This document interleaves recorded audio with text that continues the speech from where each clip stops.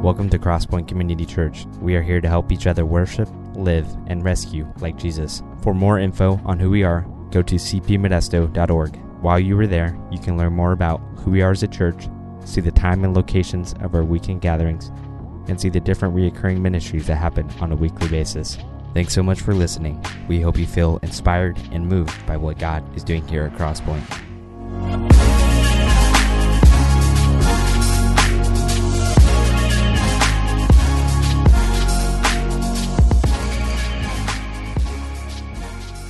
This morning we continue our series in Zechariah, and just to kind of go back to last week, we kind of introduced the book and began at that point of seeing that where Israel was and what was going on in their world at that time was that God had been angry. And in verse 2 of chapter 1 in Zechariah, God says that he's been angry with his people. And we talked about how God's anger is different than ours. And I just wanted to kind of review that briefly this morning and give another example of why what I said last week about God's anger is absolutely true. That God's anger is restorative in its nature, and it's so different than our anger. Just to kind of support that again, is in the Old Testament, in the book of Jonah. You've got Jonah, God's prophet, and God talks to Jonah, and he tells Jonah he wants to go to this city, the capital of Assyria, to Nineveh, and let them know that God, because of their wickedness, God is going to destroy their entire city and all the people in it. And we know the story of Jonah. Jonah goes, and he doesn't want to go, so he goes the opposite direction. He gets on a boat. Obviously, the safest place to run from anything, a boat. We learned that from the Titanic. And so he goes on a boat, and he goes the opposite direction, and, you know, the fish and all that stuff, and he eventually goes to Nineveh. He goes to Nineveh, and he tells the Ninevites that God is going to destroy them because of their wickedness. He doesn't give them options, does he? He just says God's going to destroy Nineveh. And the king and the people of Nineveh they fall on their faces in humility before God and repent, and they ask for forgiveness, and God doesn't destroy Nineveh. That wasn't even an option. God was angry with Nineveh. He didn't say, if you repent, I won't do it, but they repented, and God didn't destroy him. And so Jonah, you fast forward to the end of the book, and Jonah is in the desert, and he's angry, and he's upset, and he's feeling pretty bad about himself, and he finally verbalizes why he's so angry with God. And this is what Jonah says. He says, I knew that if I went to Nineveh and I told them you were going to destroy them, and if they repented, I know for a fact how you work and your anger works, and that you are, in essence, a restorative God. He said, I knew if I went there and they repented, you wouldn't destroy them. And I didn't want to give them that chance. See, Jonah knew the anger of God, that it was restorative in its nature. And it's so funny that one of the more rebellious prophets in the Old Testament had such great theology about God's anger, yet we get so far off and we think, God's angry, he must want to punish me. He must not want to see me. And yet Jonah says, I knew this would happen because I understand your anger. And I understand that your anger at its very core is restorative. And so, again, hopefully that helps us as we process this idea in our relationship with God and how God works in and through us. So we catch up in verse 7 of chapter 1 in Zechariah. So you can turn to Zechariah. We're in chapter 1. We're going to cover a lot of ground this morning. So hopefully I've got enough stuff that's surrounding us that we can all kind of keep up together and stay engaged. But basically 3 months after this initial moment where God speaks to Zechariah in chapter 1, 1 through 6, 3 months later in verse 7, Zechariah kind of gets ready for bed one night, and he's tired. He's had a long day, and he kind of gets in bed, and he goes to sleep. And God gives him, during this one night, 8 visions or dreams throughout this one night. Now, if you know anything about, I mean, we all have dreams, don't we? We all dream. Some of us remember our dreams. Some of us can't remember our dreams. Some of us have dreams about our spouses and are angry the next 2 weeks with them. But that's not important. But we all have dreams, and they're crazy, right? In fact, dreams have always been of in particular interest for mankind over the years. And so I kind of thought to myself, you know what? I wonder if among our staff here at Crosspoint, I wonder if anybody has some good dream stories to share. So I sent an email out at the beginning of the week, and I asked for some dreams of our staff that they can remember and have had. So I want to share a few of those with you as we get into this. There we go. It's just we got to set the context. So one staff person says, I was walking at the mall, and I would get stuck into the end of the escalator, and there would be an underworld with monsters and bad people. I would be running away from them and hiding. I would have this dream over and over and would always remember the dream when I woke up. And this person on staff, they said, to this day, I jump over the end of the escalator. I'm not sure what God was communicating in that dream, if he was, but then we have another staff person who said, I was at home and the electrical wires had fallen down on my street. I remember thinking we should call Sean Hewlin because he would know what to do. Then I was kind of like hovering over my street like a drone, and I could see all around, and there was a huge lake between our house and downtown. I could see a big airplane not too high in the air to the east, and a cruise ship and other small boats in the water. I could hear sirens, and I knew that something big was happening, and everyone was speeding in the direction of Riverbank. I knew we had to get out, but didn't know how or why. Then I saw the plane go down, not crash, but set itself down where I knew there was no runway. All of a sudden, the boats turned around and sped the opposite direction, and everything with sirens turned around and sped the other way. That sounds a little like a revelation, doesn't it? I don't know. Another person responded this way. They said, I was in the schoolyard of my elementary school and would always be dressed in purple clothes. Not sure the significance of that. While playing in the schoolyard, an alarm would sound, and then all of a sudden, a large whale would appear on the schoolyard. It chased me all over and is evil looking. It is trying to catch me and eat me. And that was it.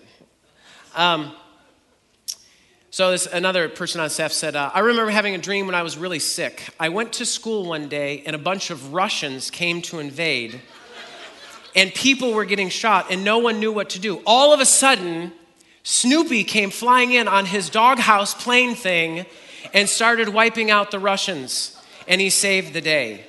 I remember waking up with a crazy fever and holding tightly onto my stuffed Snoopy. To that dream, I would just have one thing to say, and that's Wolverines! Anyway, if you get that, we can hang out. If you don't, that's okay. And then the last dream that I got, which was a pretty good one, kind of relatable here Sunday morning, if you have children in children's ministry. First says, I was walking along with a couple of people that I can't quite remember. Maybe Brett was there, but I'm not sure. Something happened. Again, the details aren't clear, but I managed to help out one of the local homeless guys named Danny. I recognize him immediately because I see him downtown all the time. As a thank you for whatever I had done, Danny gave me a box. It was clearly intended as a present, but it wasn't wrapped, so I hesitate to call it one. I never at any point in my dream remember feeling like it was intended to be mean or malicious, but the box was full of spiders. The spiders were all different sizes, but the size had more to do with their leg span than their actual body. They were really quick and began darting all over the room I was in. As I looked around and began trying to frantically kill all the spiders, I remember becoming aware of the fact that I was in one of the ARC Sunday school rooms. I remember panicking because the spiders were so fast and some so small that I knew there was no way I'd be able to get rid of all of them. I knew that there was no way that all of the spiders would be gone before Sunday when there was going to be a bunch of kids in the room. Those are the kind of dreams that our staff has. And I don't know if that encourages you or makes you think, I should find another church. But you know, it's so interesting that we have these weird dreams. And so when you think of that, you know, you wake up and sometimes you're confused, sometimes you're worried, sometimes you're upset. But it's so interesting because Zechariah went to bed one night and experienced a night of very much divinely directed dreaming. We read in Hebrews where the author talks about the different ways that God has communicated to his people in the past. And one of the things he talks about throughout the Old Testament is God chose to talk to his people through dreams and visions. But then he says, but in the last days, he's spoken to us through his son, as he gave Jesus, which that all connects here in this passage actually pretty well. But here for Zechariah, God communicated to him in some divinely directed dreaming. Why? Because God wanted to communicate a message of hope to his people then and for now. And I guess God is creative and he doesn't do anything boring, does he? And so he does this. And so God's big plan is a plan of forgiveness, restoration, and ultimate peace. And I think that there's a couple things that we need to understand as we walk into this series of dreams that God gives to Zechariah to communicate to the people. First of all, there's a prerequisite for experiencing the spiritual blessings revealed in these visions is that the people who will experience those things have to have a genuine and wholehearted turning to the Lord. That's one of the big themes of Zechariah, is to return to God. He says, return to me. And that offer, that calling is not just for his people, but is for all people. All people that he created with his image, all imagers to return to him. And so one of those is that we turn to the Lord wholeheartedly and genuinely. And the second thing we need to understand about these visions is that God always, regardless of where we are in life, God will always give us hope even in our most difficult times. That God will do that. Up on the screen, there's going to be a picture of kind of how these dreams kind of are set up. It's a great illustration to kind of get a mental image as we walk into this. There's a technical structure of Zechariah's dream sequence here in this book. And it's actually technically called, it's a chiastic structure, which means that the first, if you go through the 8 visions, the 8 dreams, if you go 1, 2, 3, 4, 5, 6, 7, 8, and if you're kind of to recognize how they're related to each other, is a chiastic structure is A, B, C, D, and then it starts over again, D, C, B, A. So the first dream that he has, the first vision is A, and the 8th vision is also A. So those are connected with each other.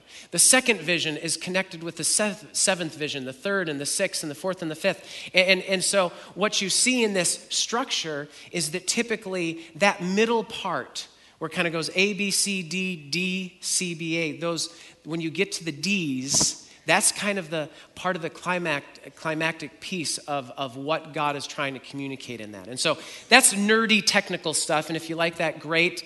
If that just, you're kind of like, I didn't get that, that's okay, because we have pictures.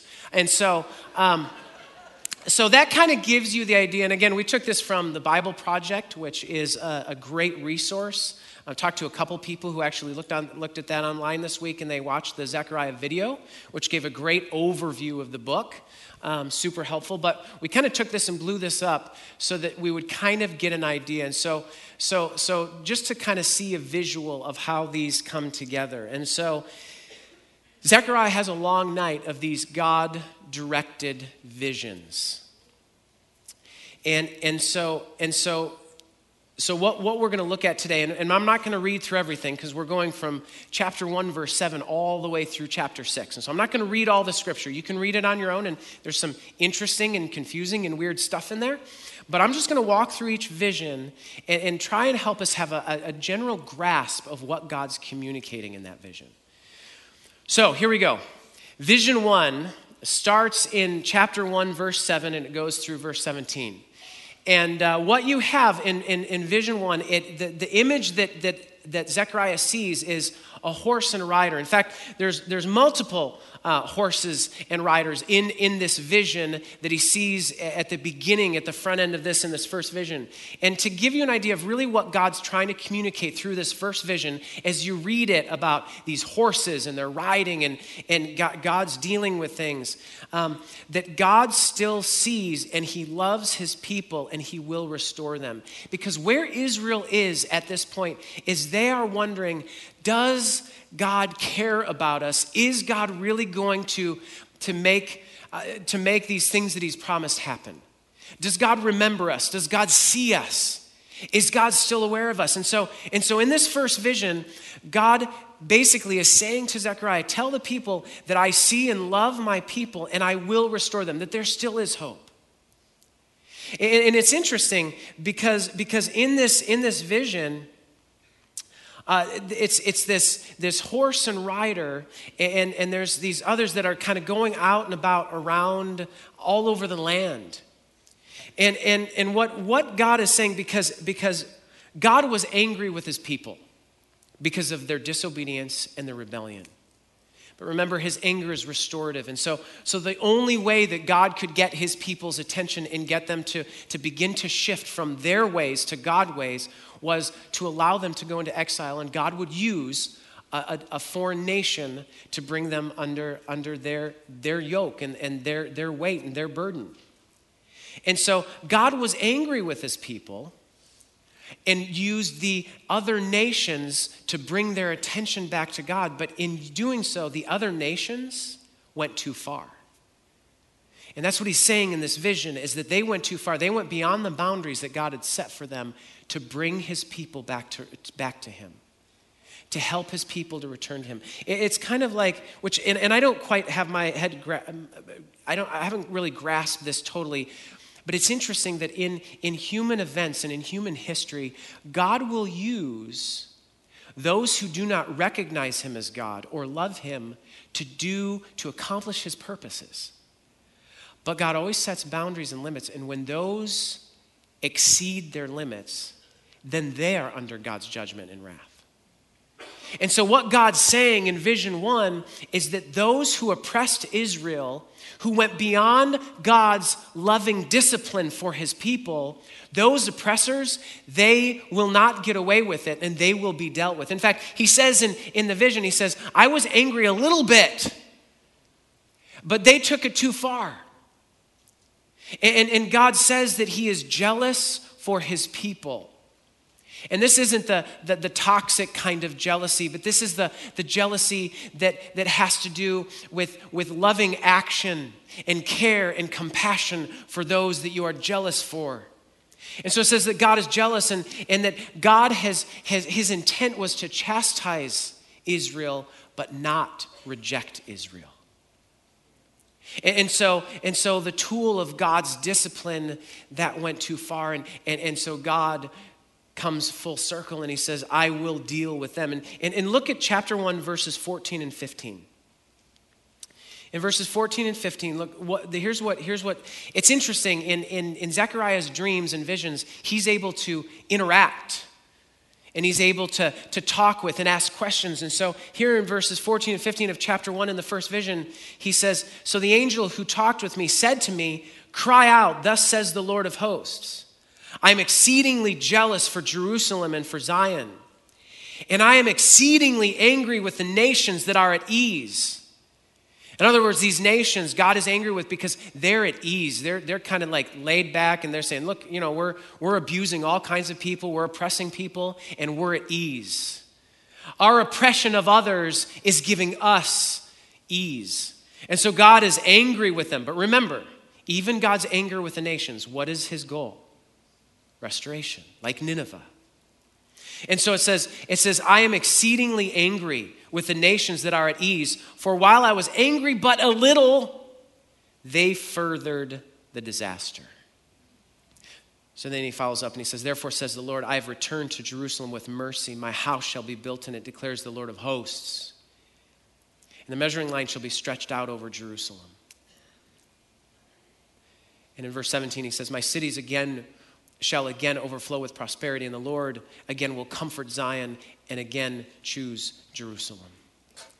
And so in this first vision, what God is communicating is that he does love his people.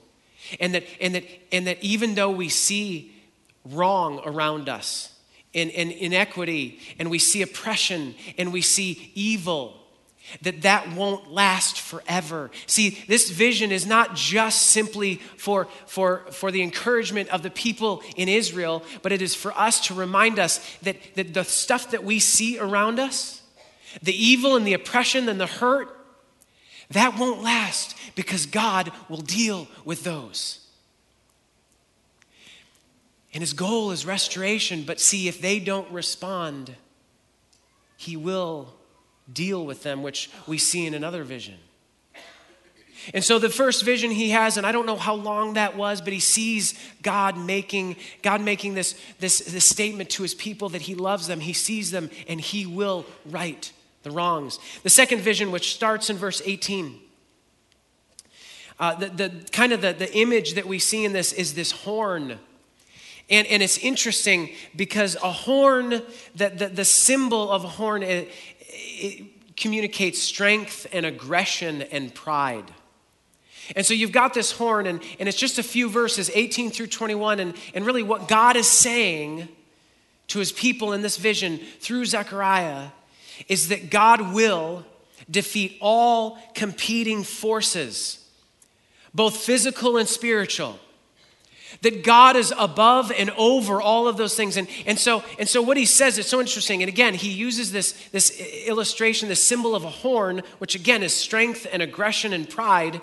And what he says here is he says, I saw these four horns, and these horns, he says, are the horns that scattered Judah.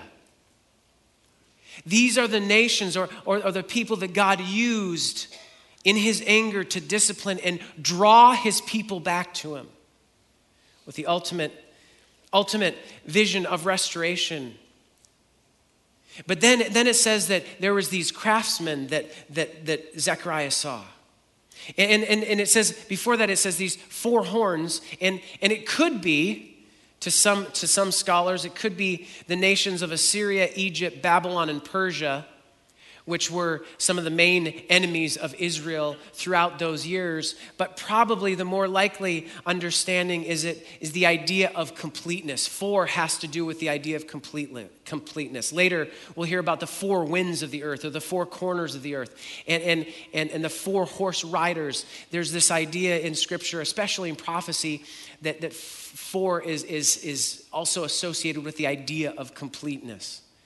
But the reality is, it says that these four horns had scattered Judah. But it says he sees these craftsmen who are going to take care of the horns, who are going to deal with the horns. And so what basically it's saying is that God will defeat all competing forces. They can't defeat God. And in verse 21, the last verse of this vision, it says, and I said, what are these coming to do? What are these craftsmen coming to do? What are they going to do about these horns that have defeated and oppressed Israel? And the angel said, these are the horns that scattered Judah, so that no one raised his head. And these craftsmen have come to terrify them, to cast down the horns of the nations who lifted up their horns against the land of Judah to scatter it, because they went too far. And so then we come to the third vision, which starts in chapter 2. And the symbol of that, as you read through that vision, it talks about someone came to measure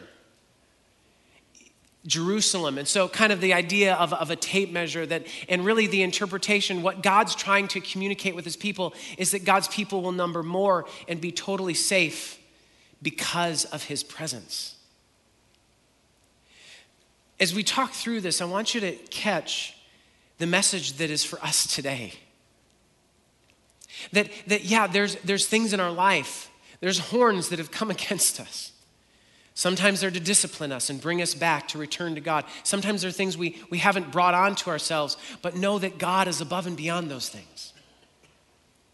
And here in Vision 3, we see that there's this picture of the city of Jerusalem, and they're measuring how big it is. And it says and typically if you're measuring a city, you're measuring it in that day and age to figure out how much material you need for the walls to defend that city.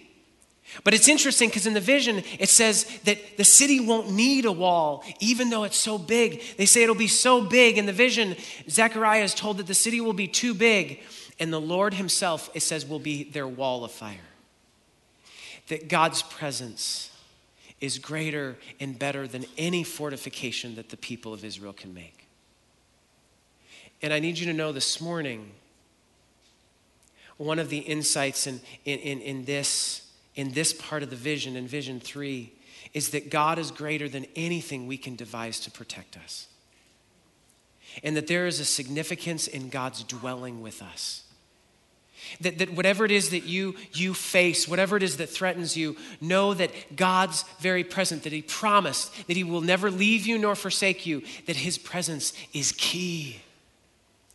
And that he will dwell, it says that he will dwell in the city. And it's so cool because that kind of cast a vision forward in the Gospel of John where John writes, and the Word became flesh and what? Dwelt with us. That's the same language that is used in the vision of Zechariah, that God dwelt in the city of Jerusalem. That we have that same word, that same spirit dwelling in us, not just in our city, but in us. And that we can recognize that God will care for us. In chapter 2, verses 10 and 11, which kind of give you a great picture of this vision, it says, "Sing and rejoice, O daughter of Zion, for behold, I come, and I will dwell in your midst, declares the Lord. And many nations shall join themselves to the Lord in that day, and shall be my people, and I will dwell in your midst, and you shall know that the Lord of hosts has sent me to you." Listen to this. Not only will God dwell in his chosen people, but it says, and many nations, the very nations that God has judged. He says, and many nations will come, and they will benefit, and they will join themselves to the Lord, and they will become my people. Like, what an incredible thing that God is not just about a single group of people, but he's about all people. All of those who bear his image. And so what a cool thing in this vision that God sees this protection of his presence. And that through that he will draw many nations. Vision 4, starting in chapter 3. The image is of a high priestly figure. And if you remember the structure, we've done the first, second, and third vision. And the vision 4 and 5 are connected to each other. And they're kind of a key climax to the visions. And so the image is a high priestly figure. And what God is saying is that God will send a great high priest to cleanse them and us from sin. See, what we see is there's this high priest in Jerusalem at this time named Joshua. And what it's so interesting what it says in the text. It says in verse 1 in chapter 3, it says, "Then he showed me Joshua, the high priest, standing before the angel of the Lord, and Satan standing at his right hand to accuse him." Again, Travis mentioned this when he was preaching in one of his sermons about the image of God, that in this, what it says is, if you're to read it as the Hebrew is written, it says, and the Satan standing at his right hand to accuse him.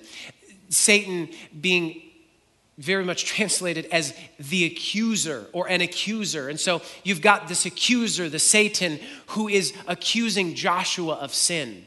And you know what? It's interesting. He's right. Later in this vision, it says that Zechariah saw these dirty clothes, which represented Joshua's sin. And the accuser was right, that Joshua is sinful, and he's not worthy. But I love what God does in this vision. The Lord said to the accuser, to Satan, "The Lord rebuke you, O Satan. The Lord who has chosen Jerusalem rebuke you." And so then God says to the angels in the vision, and he says, "Bring the high priest new clothes." See, the high priest doesn't clean himself off. He doesn't pull himself up, dust himself off. God says, "I will give you new clean clothes." And it is that symbolism and imagery of how God will cleanse his people. He is the forgiver of sins. He gives new clothes. And then it says, and the branch will come. And the branch is a messianic title. So who's God talking about in this vision?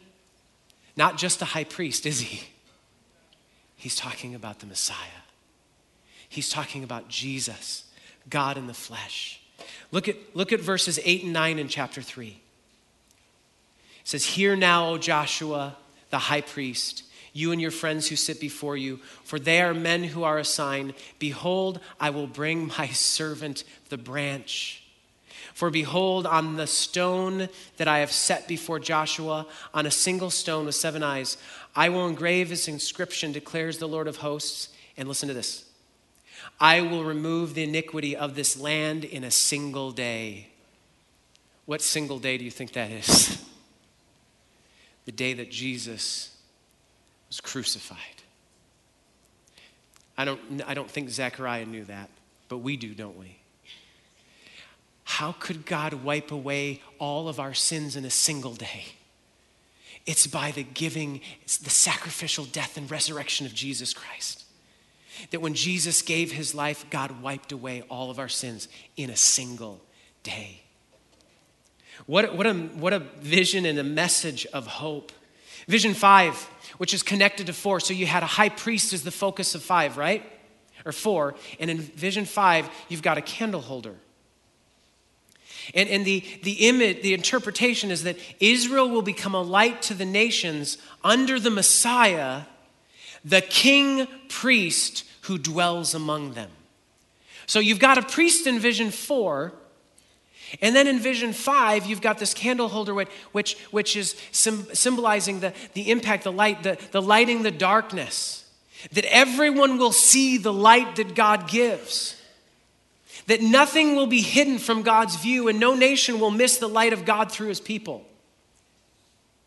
And he says later, he says that all will be accomplished not by how skillful or powerful or wise or intelligent mankind is, but it'll be done through the Spirit of God. That God will do this.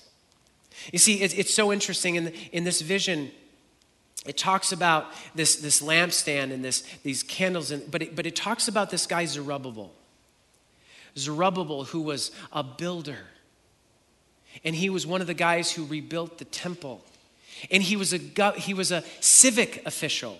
He was like the mayor or the governor. Symbolizes the political power or the king. And so remember in vision 4, you had a priest. And in vision 5, you have a king. Kings and priests aren't the same people, right? They're different roles, they're different functions, they're different titles. But what God is saying is that there will come a day, and we'll come back to this at the very end of his visions. Right before Zechariah wakes up, God wraps everything up and talks about a priest king. A priest king who not only has the power to forgive sins, but the authority to rule the universe. And so it's so interesting that the verse that really sticks out in this is in chapter 4, verses 6 and 7. Verses 6 and 7, here's what God says to Zechariah. He says, then he said to me, this is the word of the Lord to Zerubbabel. Not by might, nor by power, but by my Spirit, says the Lord of hosts. Who are you, O great mountain? Before Zerubbabel, you shall become plain, and he shall bring forward the top stone amid shouts of grace, grace to it. That you've got this guy, Zerubbabel, and a mountain. How could just a single person, by a sheer force of strength, level a mountain? And God says, no, not by might, not by power, but by my Spirit will I accomplish all of these things.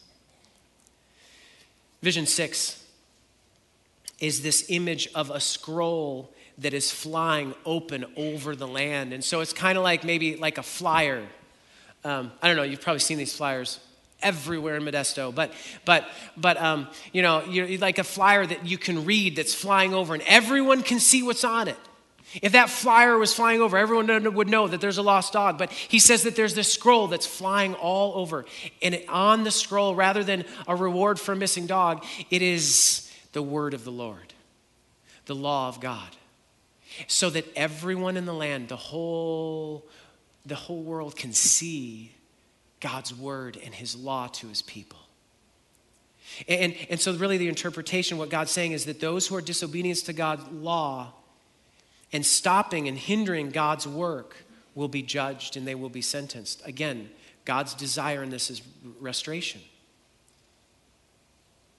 But we have to respond. And so the scroll is the judgment on those who do evil throughout the land. And it's a judgment for those who refuse to return to the Lord. Look at what it says in verse 5:4. In verse 4 of chapter 5, it says, I will send it out, declares the Lord of hosts, and it shall enter the house of the thief and the house of him who swears falsely by my name, and it shall remain in his house and consume it, both timber and stones. In other words, that the word of God is righteous, and sin and evil cannot stand up to the word of God. And that the word of God will overcome the evil and the sin in the world. The next vision, vision 7, is a basket with a lid. And in this vision, the idea is that God says that he will remove sin and purify God's people. Again, not that we will purify ourselves, but that God will remove the sin from us. Again, looking forward to Christ. And that he will purify us. And so while vision 6 is about judgment, 7 is about purifying those who repent and return to the Lord. And so in this vision, it talks about a woman is in the basket and her name is wickedness. And we just need to recognize right now, Scripture's not saying that women are wicked. Oftentimes, Scripture will use women to personify different things. And this, not only is the woman in the basket a symbol of wickedness, but there's two women who are symbols of God's spirit of purification and grace. In Proverbs, we see this where wisdom is called a woman. Wisdom is personified as a woman. It uses that feminine description. And so here, what we see here is God removing the sin from his people and purifying them. It's interesting, it talks about a stork in this vision. And here's what's really interesting about the stork is you read this particular vision, the word that we see translated as stork, the same Hebrew word, root, is used for steadfast love. And so God chooses the stork imagery in this as a cleansing sign of his grace and his steadfast love for his people. Look at verse 6 in chapter 5. God says, and I said, what is it? He said, this is the basket that is going out. This is their iniquity in all the land. And behold, the laden cover was lifted, and there was a woman sitting in the basket. And he said, this is wickedness. And he thrust her back into the basket and thrust down the laden weight on its opening and lifted. And these women came forward who had wind beneath their wings, and they removed it. And the stork comes to show God's steadfast love for his people. And then the eighth vision is you see coming back again, relating to the first vision of a rider on a horse, but now it's a person in a chariot being pulled by a horse. And the understanding is that God will fully and finally overcome evil, and all who do not recognize him as the Lord of hosts, and then the world will be at rest. You see, in the first vision, it showed the nations were at ease and happy with themselves, and God was angry. But in the eighth vision, we see God is at rest and the nations are judged. It says that these chariots will go to the four corners of the earth, that the idea of completeness, they will cover all the earth, the four corners of the earth. The completeness of God's rule. And it says, and here's what's super interesting about this, and I love this, it's kind of nerdy, but it says it doesn't really specify any of the directions except the north. And it says, and kind of the verse that I kind of catch up with is verse 8. And he says in verse 8, then he cried to me, behold, those who go toward the north country have set my spirit at rest in the north country. Here's what you need to understand about that, talking about the north country. All of Israel's enemies came from the north. And not only that, but if you were there, you would understand as one of the people presently living there that the false gods, the rebellious gods, those gods who are the gods of Egypt and Assyria and Babylon, those that would be warring against Yahweh, they were known to have they were understood and believed to have their headquarters in the north. And so why is it significant that God says that the north is at rest? What it's saying to God's people is that God is the God above all gods, the King above all kings, and not even the headquarters of the spiritual beings that try to rebel and rule the world in spite of God's authority. They can't stand up against him, and God will bring all of it at rest. They can't defend against God's power or his reign or his rule. And then finally, there's this kind of summary vision in chapter 6, verses 9 through 15. And I chose for a symbol of this a cross and tomb, because that's who this vision's talking about. The priest king. The interpretation here is this, that all God's work in humanity will be accomplished through the priest king Jesus. He talks about the temple, Joshua, the priest, the purification of sins. He talks about the crown and the branch and the king, the rule and reign, and that they've come together. And it's so interesting because Zerubbabel, he mentions Zerubbabel, and this is the kingly figure in this vision, in these visions. And if you were to go to Luke chapter 3 and read the genealogy, Zerubbabel is in the line of David, in the line of Jesus. And so in verse 6:15, listen to this. God says this, and those who are far off shall come and help to build the temple of the Lord. And you shall know that the Lord of hosts has sent me. And this shall come to pass if you will diligently obey the voice of the Lord your God.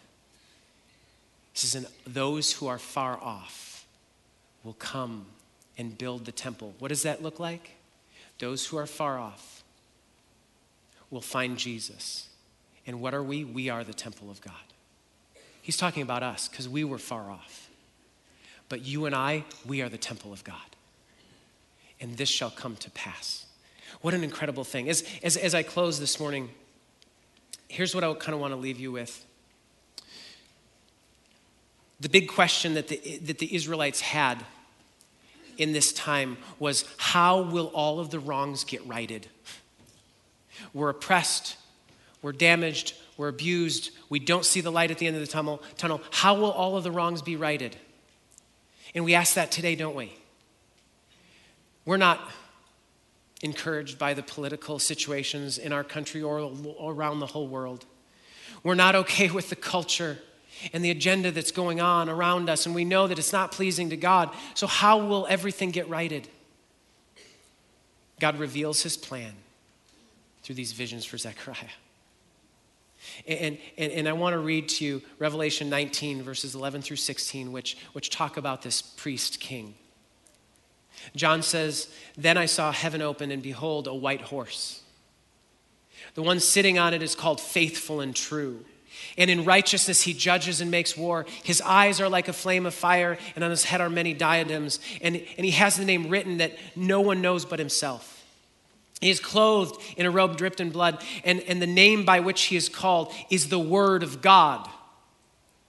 And the armies of heaven, arrayed in fine linen, white and pure, were following him on white horses. From his mouth comes a sharp sword with which to strike down the nations, and he will rule them with a rod of iron. He will tread in the winepress of fury of the wrath of the God of Almighty. On his robes and on his thigh he has a name written, King of Kings and Lord of Lords. Here's the reality that Zechariah understands through his visions. Jesus came the first time, and he's coming again. as King over all kings, King of Israel, King of nations, and King of the universe. Until he comes again, we have the opportunity to repent and return to him and then image him to others. So the question I want to leave you with this morning is this: knowing these things are true, what do you do? What do you do with that? I want to invite the prayer team to come forward right now. And I'm going to close in prayer. And here's what I would ask you. What do you do with that, knowing this? Jesus is the King of all, and he is the high priest. And if you don't know Jesus as your Savior, if you haven't surrendered to Jesus, please, I implore you to come forward and meet with one of these people. And if you know Jesus, I would hope that this encouraged you to be a more accurate imager of him. I hear this statement often in our culture. People want to be on the right side of history. They've got that all mixed up because the right side of history is on the side that's surrendered to Jesus. Let me pray for us. Father, we come before you this morning, and I thank you for your love and your word. And God, that you give us hope and encouragement. And that God, the right side of history is to be humbly surrendered to you. And so, Father, this morning I pray for those that you are working in their hearts and their minds. Holy Spirit, convict us and God, draw us to you. Help those who need to return to you this morning. And those of us who are with you, that we would become better imagers. God, we love you and we thank you in Jesus' name. Amen. Amen. We'll see you next week.